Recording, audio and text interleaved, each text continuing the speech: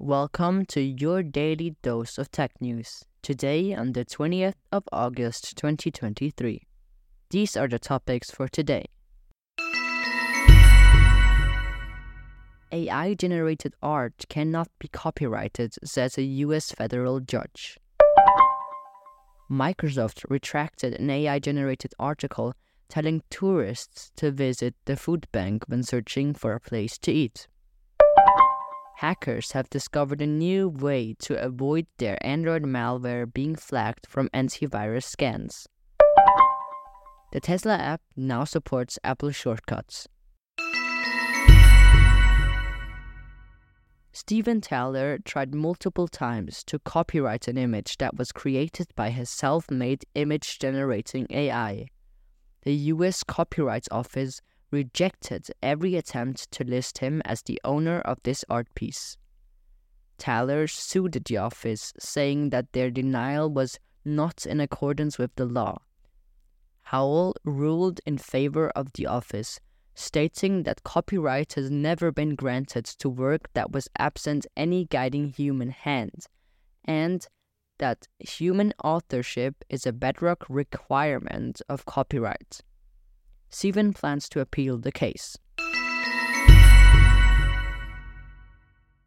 On the 12th of August, the author Microsoft Travel posted an article on Amazon.com named Headed to Ottawa? Here's what you shouldn't miss.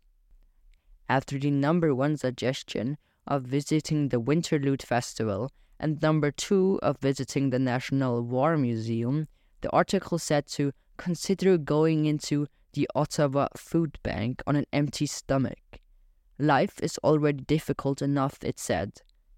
After Paris Marx drew attention to this article by a tweet, or X, whatever, Microsoft took it offline. The senior director of Microsoft, Jeff Jones, told The Verge, "This article has been removed and we are investigating how it made it through our review process." By using APK files with unknown or unsupported compression methods, the malware can remain undetected from antivirus scans. The cybersecurity company Cymperium found 3,300 artifacts that used such compression methods. 71 of them can be loaded on the Android operating system without any problems. There's no evidence that these files were available on the Google Play Store. Although the scans can't decompile them, you can install them on devices with Android 9 or later.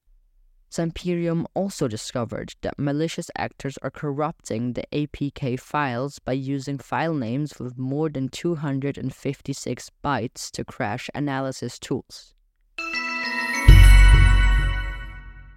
With the newest Tesla iOS app update, users can control their vehicle via the Shortcuts app and Siri, without having to pay for third-party apps like Tessie.